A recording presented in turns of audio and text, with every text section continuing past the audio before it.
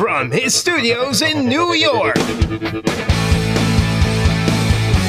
It's time for Wake Up Call with Dan Tortora, where sports meets life.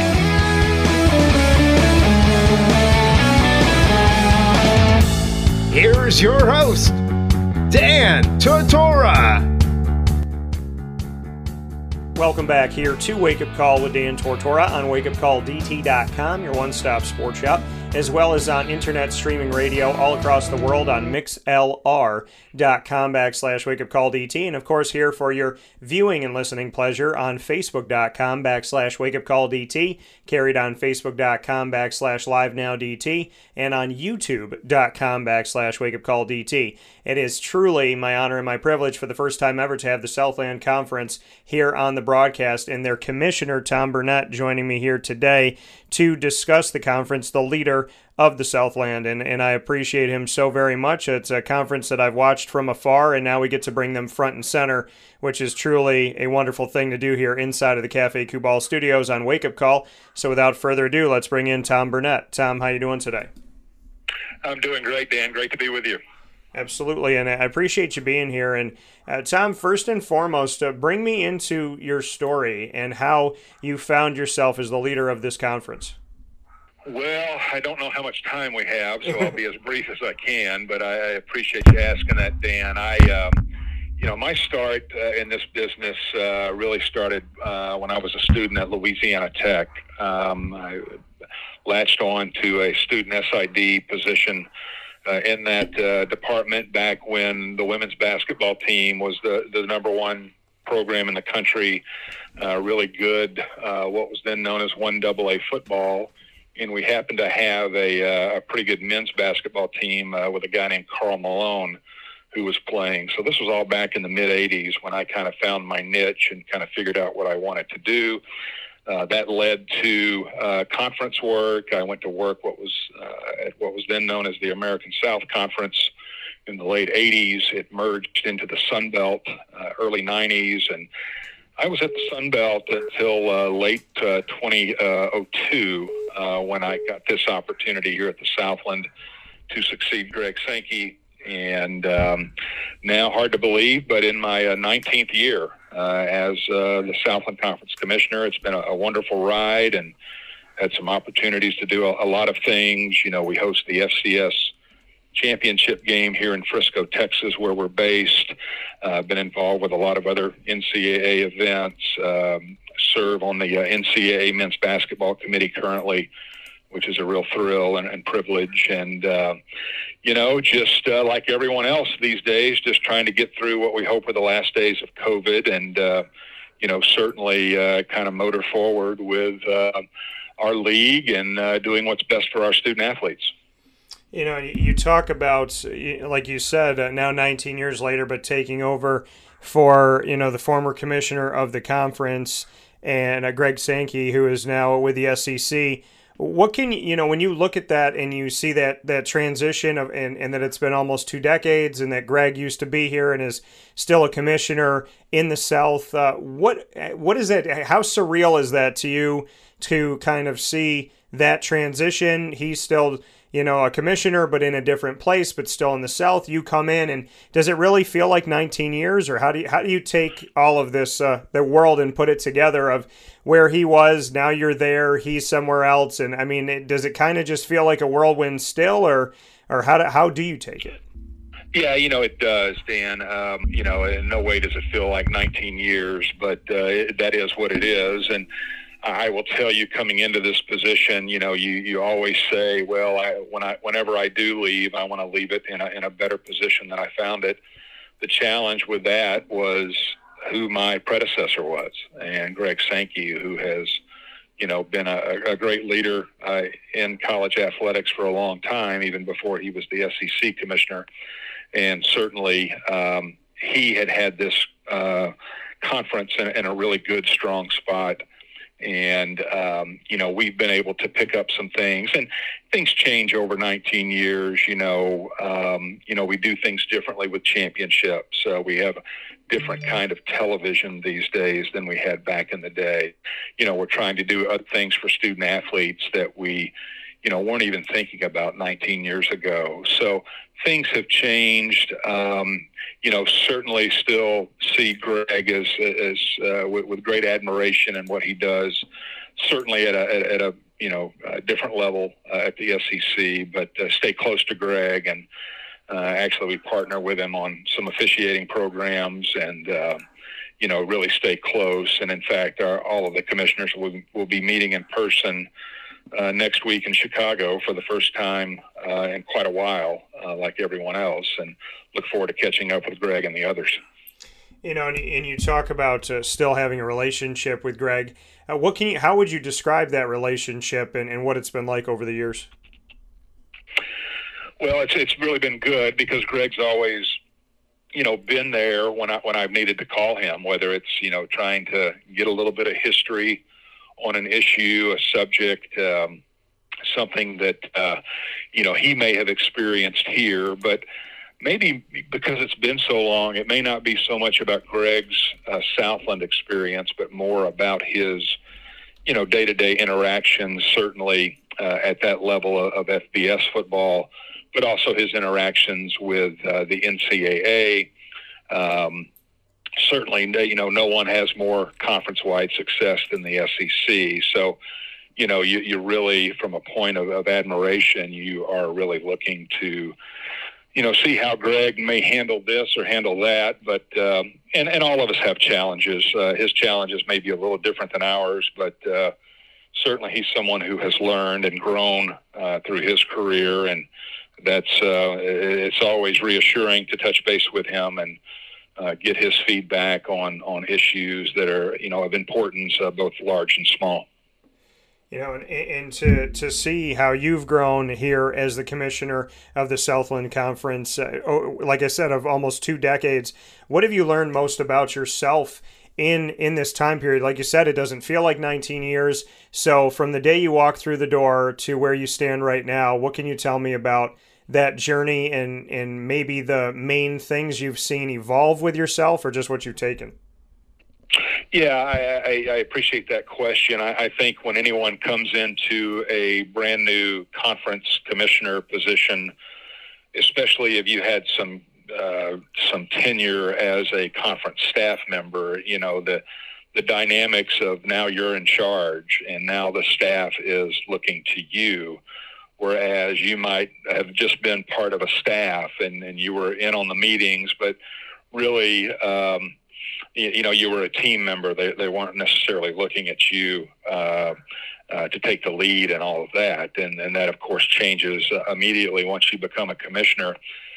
And, it's a learning experience. You've got to learn how to lead. You've got to, work through your own and develop your own set of core values and how you want to direct not only a staff, but your membership as well. And, of course, the commissioner role is very important for any conference, and people are looking for direction from the commissioner, but it's a unique relationship in that the commissioner doesn't have a vote. That's up to the members of his or her conference, but the commissioner does have an influential role in the direction a conference may take. So, certainly over time, whether it's working with a colleague like Greg or interacting with, a very accomplished group of school presidents, some very high-level, competent athletic administrators, successful coaches, and ultimately, a terrific, high-performing group of thousands of student athletes. You really learn over time, what's important here, and that is the student athletes and their opportunities. But you can't dismiss there are some other business aspects of what a conference and a conference commissioner do and the services they provide their members. And certainly you don't want to lose sight of, wanting to win and be successful competitively. But, you want to do well academically. And I think when we look back over, a number of years here, we've been very pleased and proud of the accomplishments we've made, across all aspects of what we do. That coming here this morning on Wake Up Call with Dan Tortora inside of the Cafe Kubal studios with Tom Burnett, the commissioner of the Southland Conference. You talked about the membership of the conference. Nichols, Abilene Christian, Sam Houston, Stephen F. Austin, Northwestern State, New Orleans, Lamar, UIW, Southeastern LA, McNeese, Houston Baptist, Central Arkansas, and A&M Corpus Christi. When I read these names off that make up the membership of the Southland Conference, what words come to mind to describe this membership?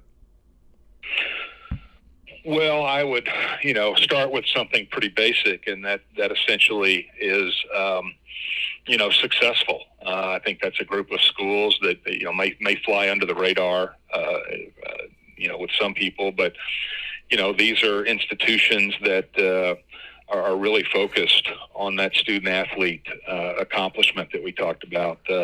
They want to be excellent in all they do. They want to operate with integrity.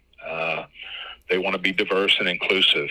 They want to operate responsibly from a fiscal standpoint. They want their student athletes to, be celebrated, academically. They want to be successful competitively.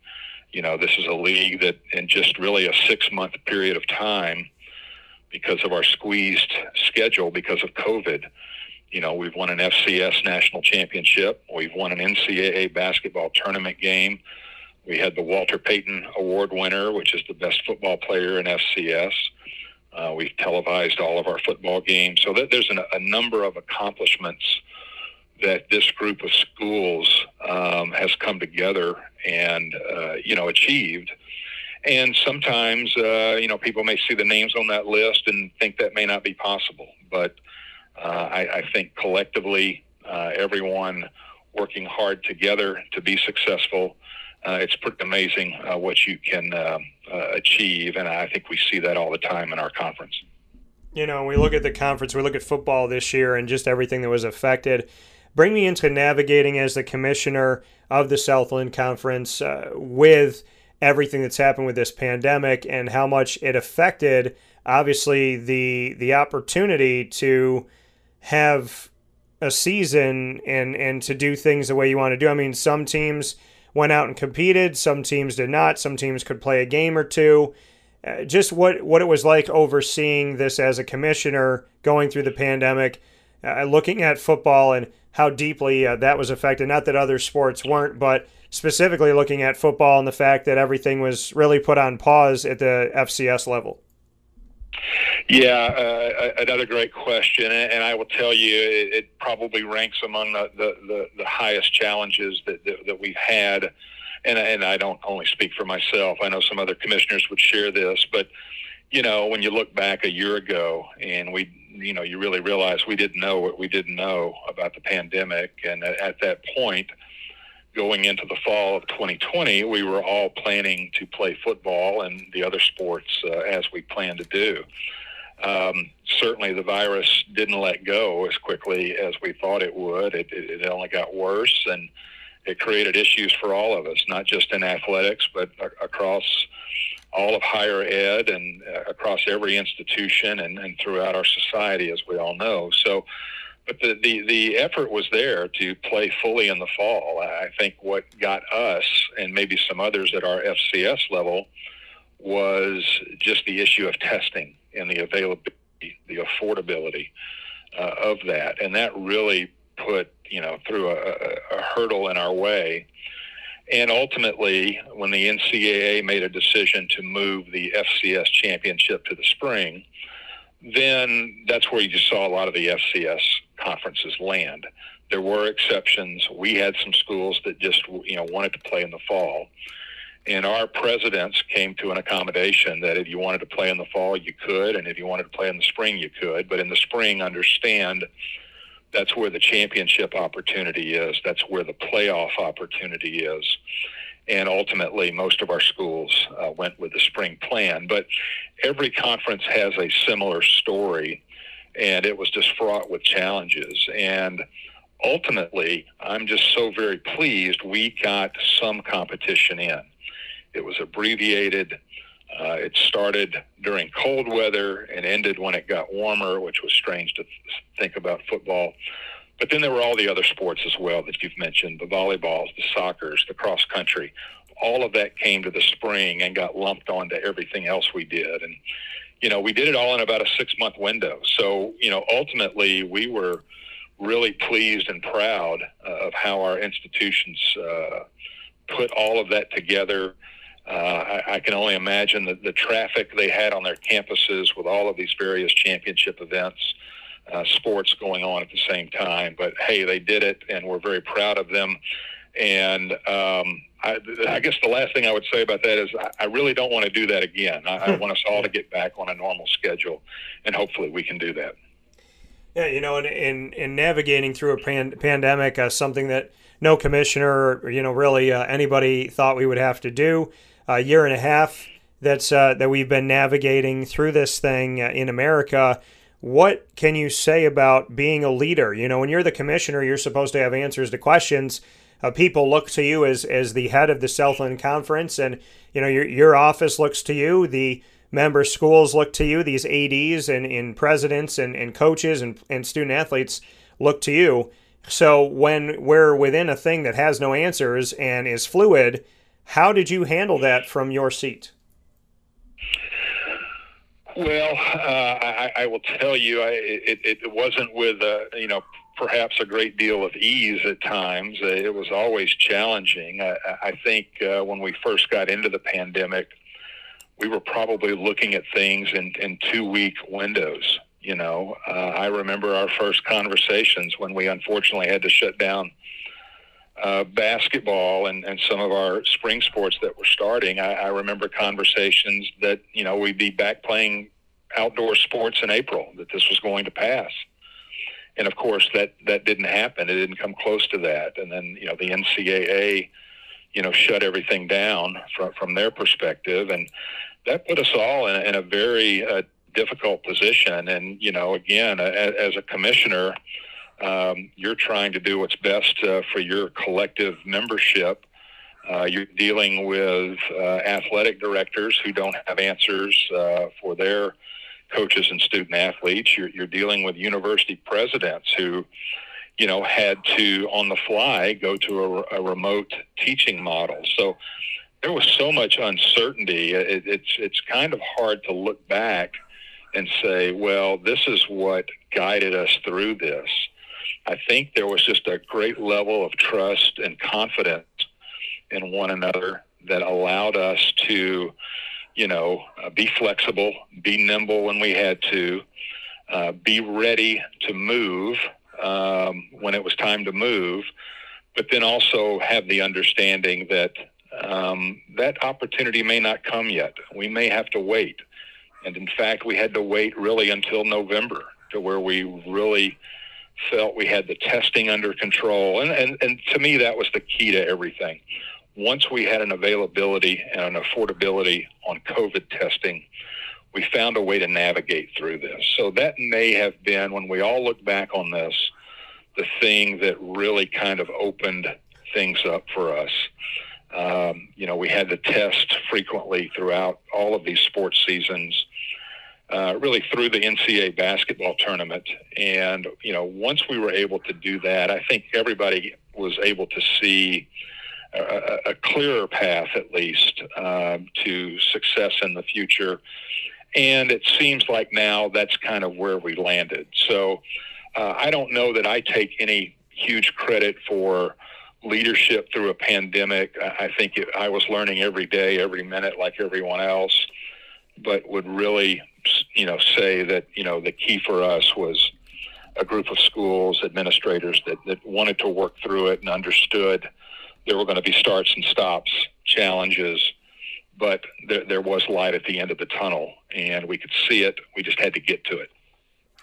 Speaking here with the leader of the Southland Conference, the Commissioner, Tom Burnett, here on Wake Up Call with Dan Tortora inside of the Cafe Kubal studios.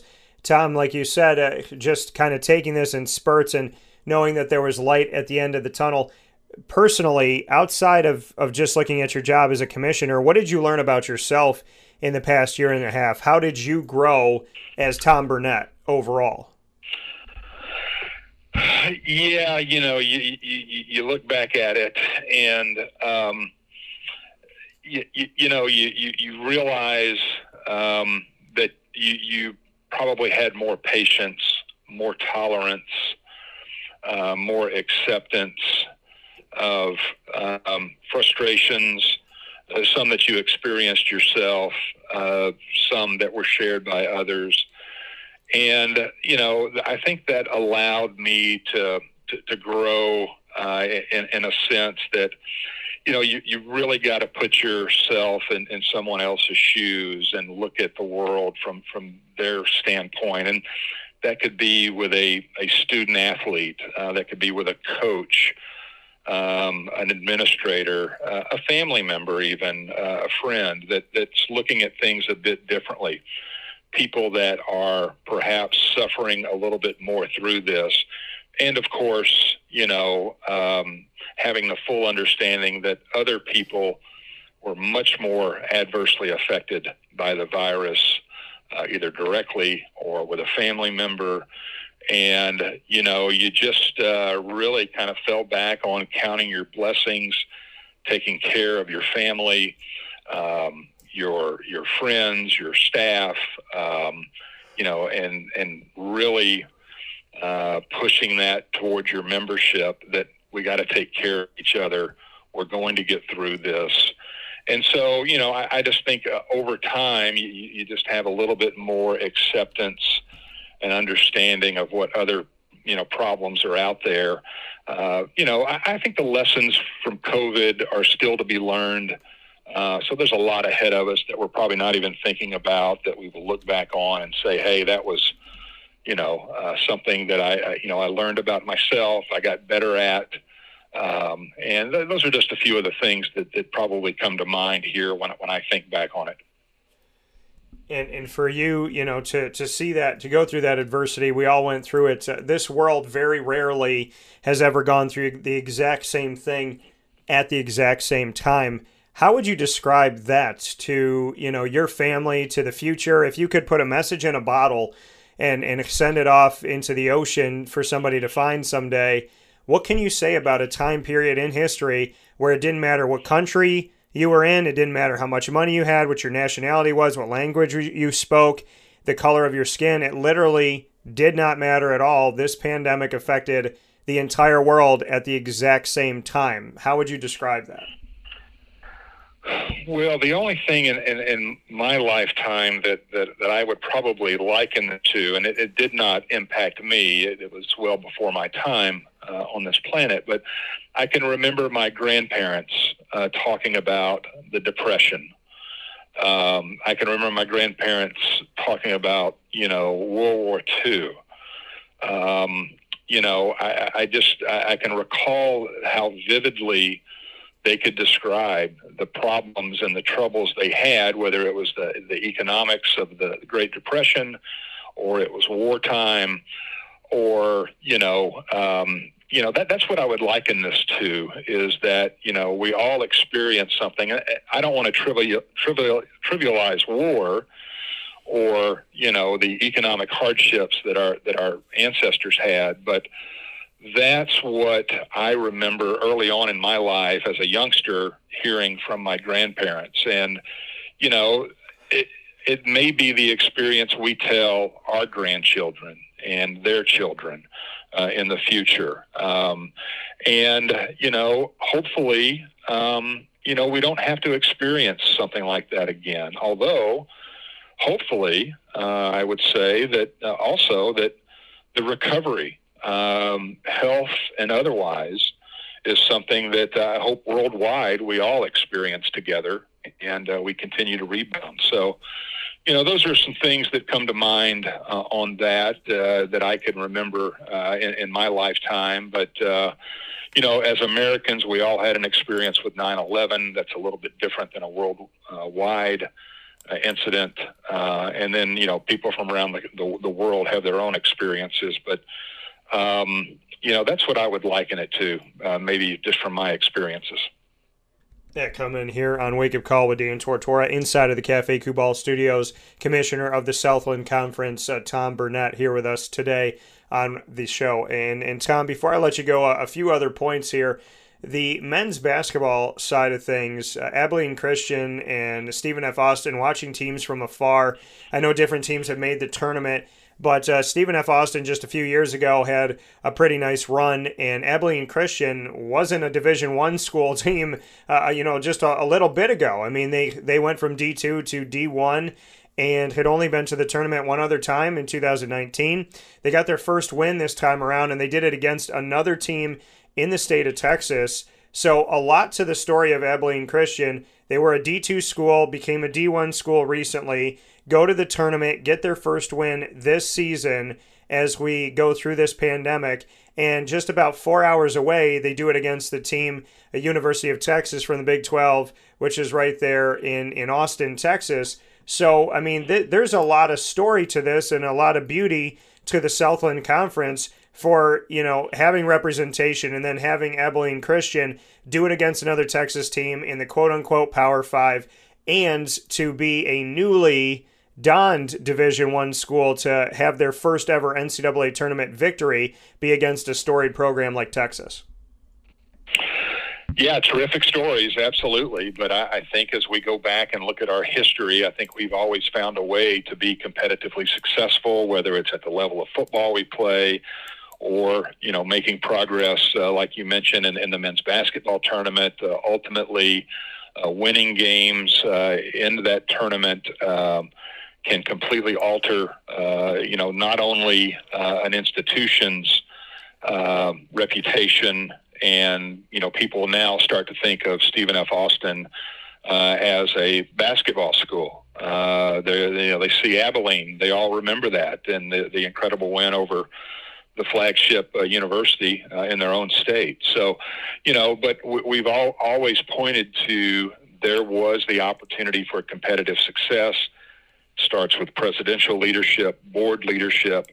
They want to be successful in what they do. They don't have the most resources available to them, but they do have the opportunity and to work best with the resources that they do have, to be creative, to be innovative, and hire good coaches. And good coaches hire good student athletes that work hard. And that Abilene Christian team was as scrappy as any team I've ever seen. And to go up against a team that's full of future NBA players was a pretty amazing sight to see. And certainly we're very proud of that. But we think there's always stories like that in our conference, and it's something that we have a history of and plan to continue to do. And that success and seeing that in the Southland Conference and seeing that representation, when you get those moments, when those moments happen and people look to, okay, who are these schools? Where are they from? What conference are they a part of?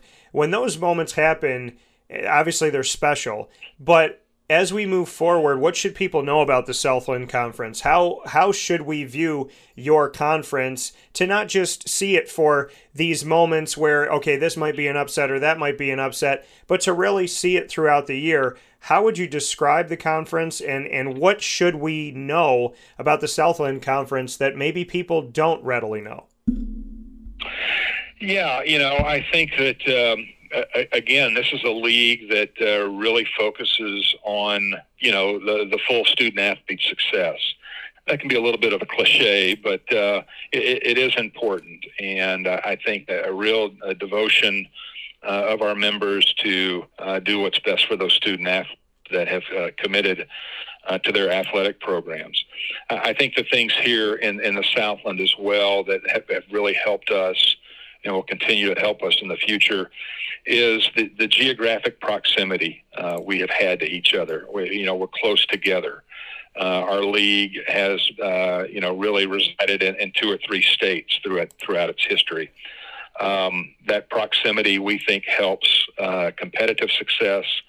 We think it helps academically because student athletes can get back to campus quicker, back into the classroom, working on their degree program. So that's very important as well.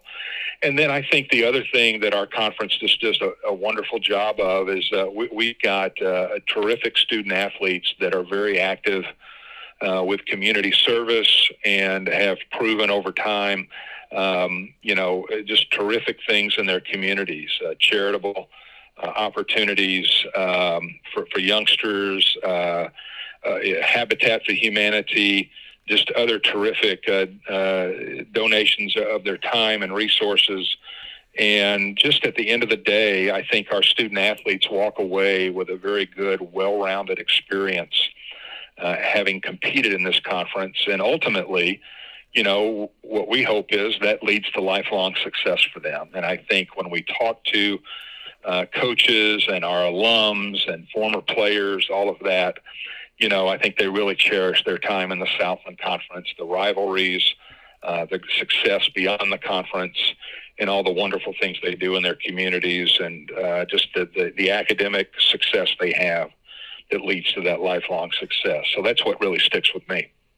Kind of going off of that, what does it mean to be Southland strong? When I see that, obviously it's something that you utilize on your promotions here. What is Southland strong?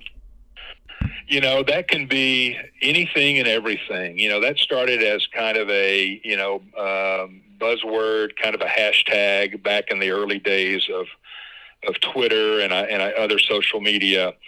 And we had a little bit of fun with it. We didn't really realize what it was, other than, could we have a quick phrase when we do something really good athletically?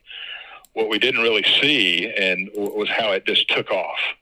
Our schools really latched onto it, and anytime they did anything special, athletically, academically, otherwise, they were throwing around the hashtag Southland Strong. So it kind of grew a bit organically as just a quick phrase in our social media.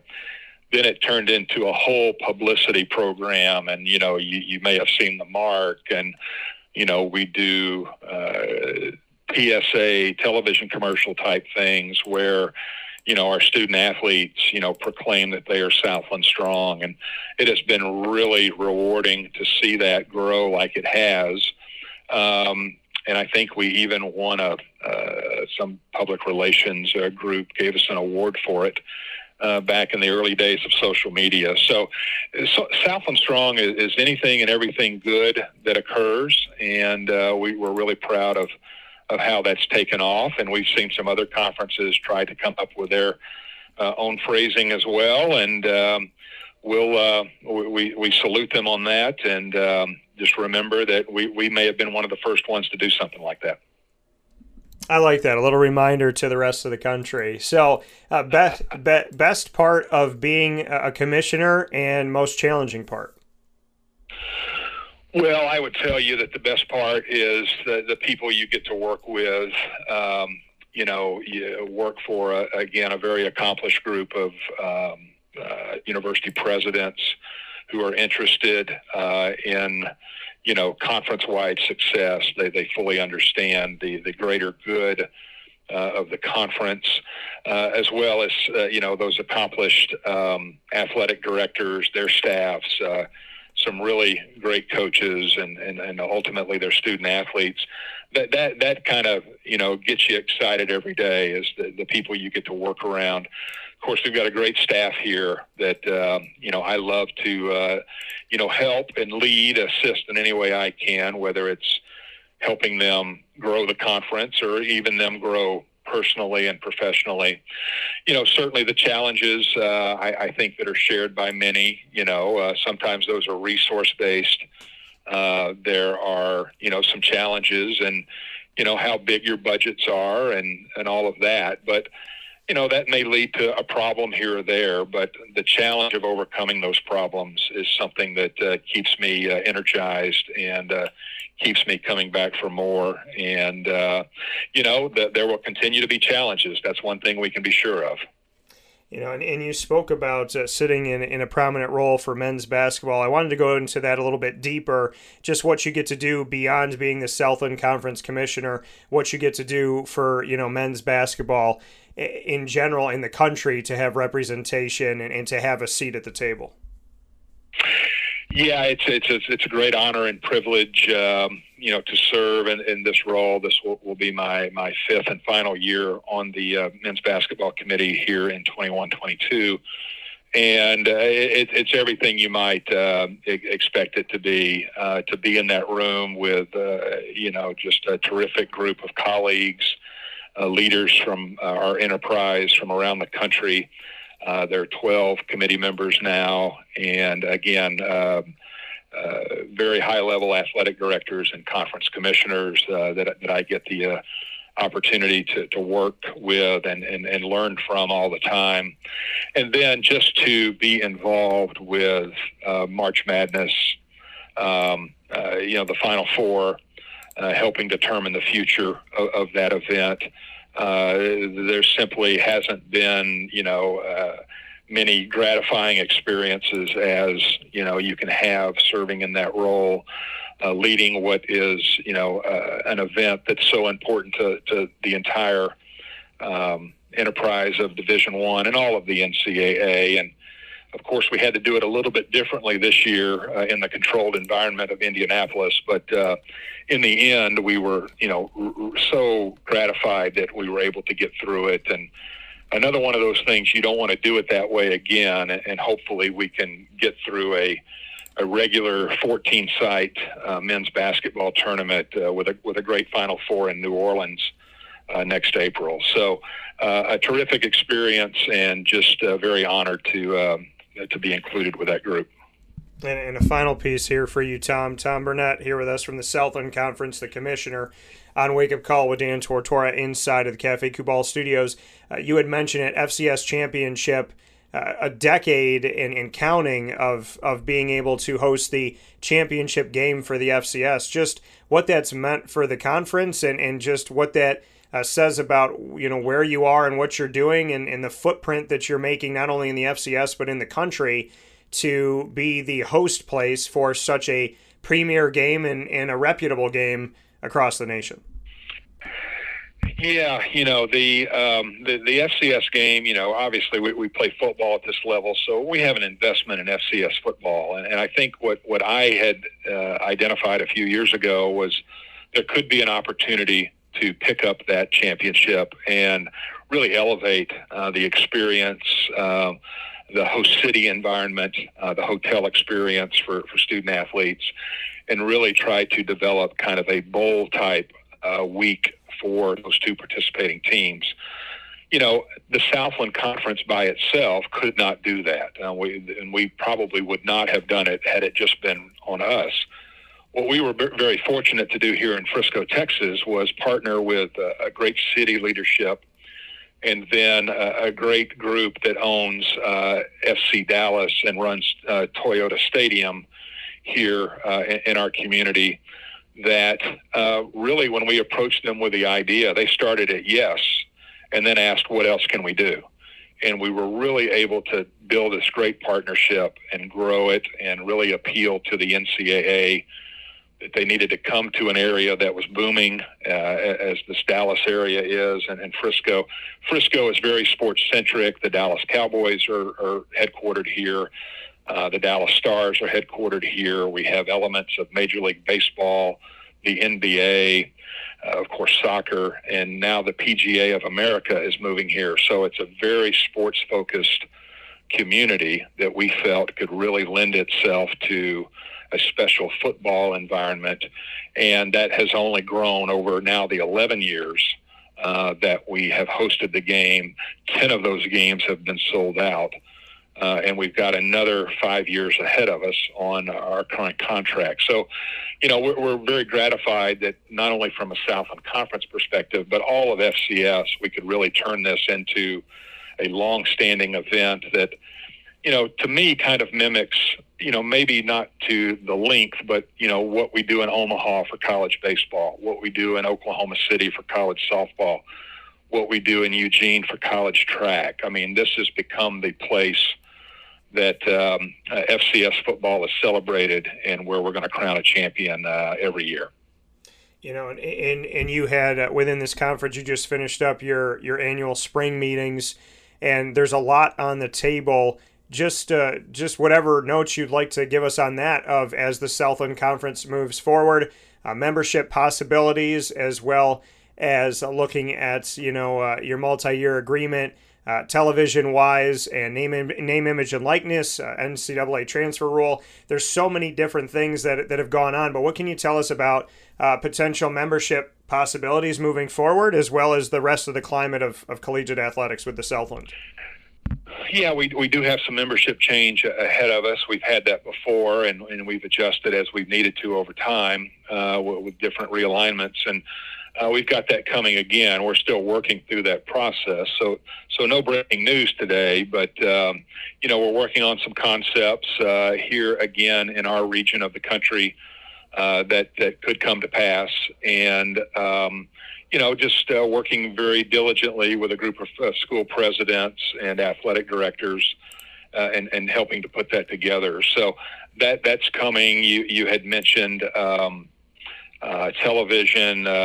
We've really grown our television over time. All of our schools will be producing campus content for ESPN Digital moving forward, which has been something we've been working on for quite a while, and that will occur beginning in the coming year.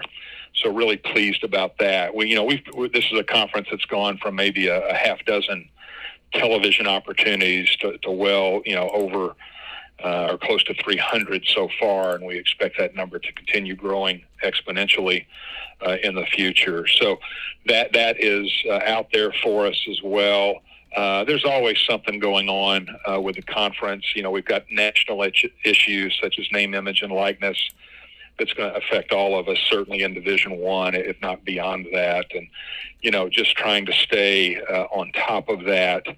There's a new transfer environment that we're all part of now and have been for a few years. But, again, lots of challenges out there for us, but opportunities as well. And that's kind of how we want to look at the challenges we've got out there, that they're really opportunities sometimes in disguise. Yeah, and a beautiful thing, and we don't learn unless we have adversity. So with that being stated, Commissioner Tom Burnett of the Southland Conference here with us on Wake Up Call with Dan Tortora inside of the Cafe Kubal studios. Tom, I know it's the first time we spoke. You gave me plenty of your time, and I appreciate that and truly respect that. That doesn't go unnoticed, and I would love to have the opportunity to stay in touch and stay connected with you and have the Southland represented here on Wake Up Call again. I'd love to have you back. Dan, it's been a pleasure. Happy to talk with you anytime. Thank you.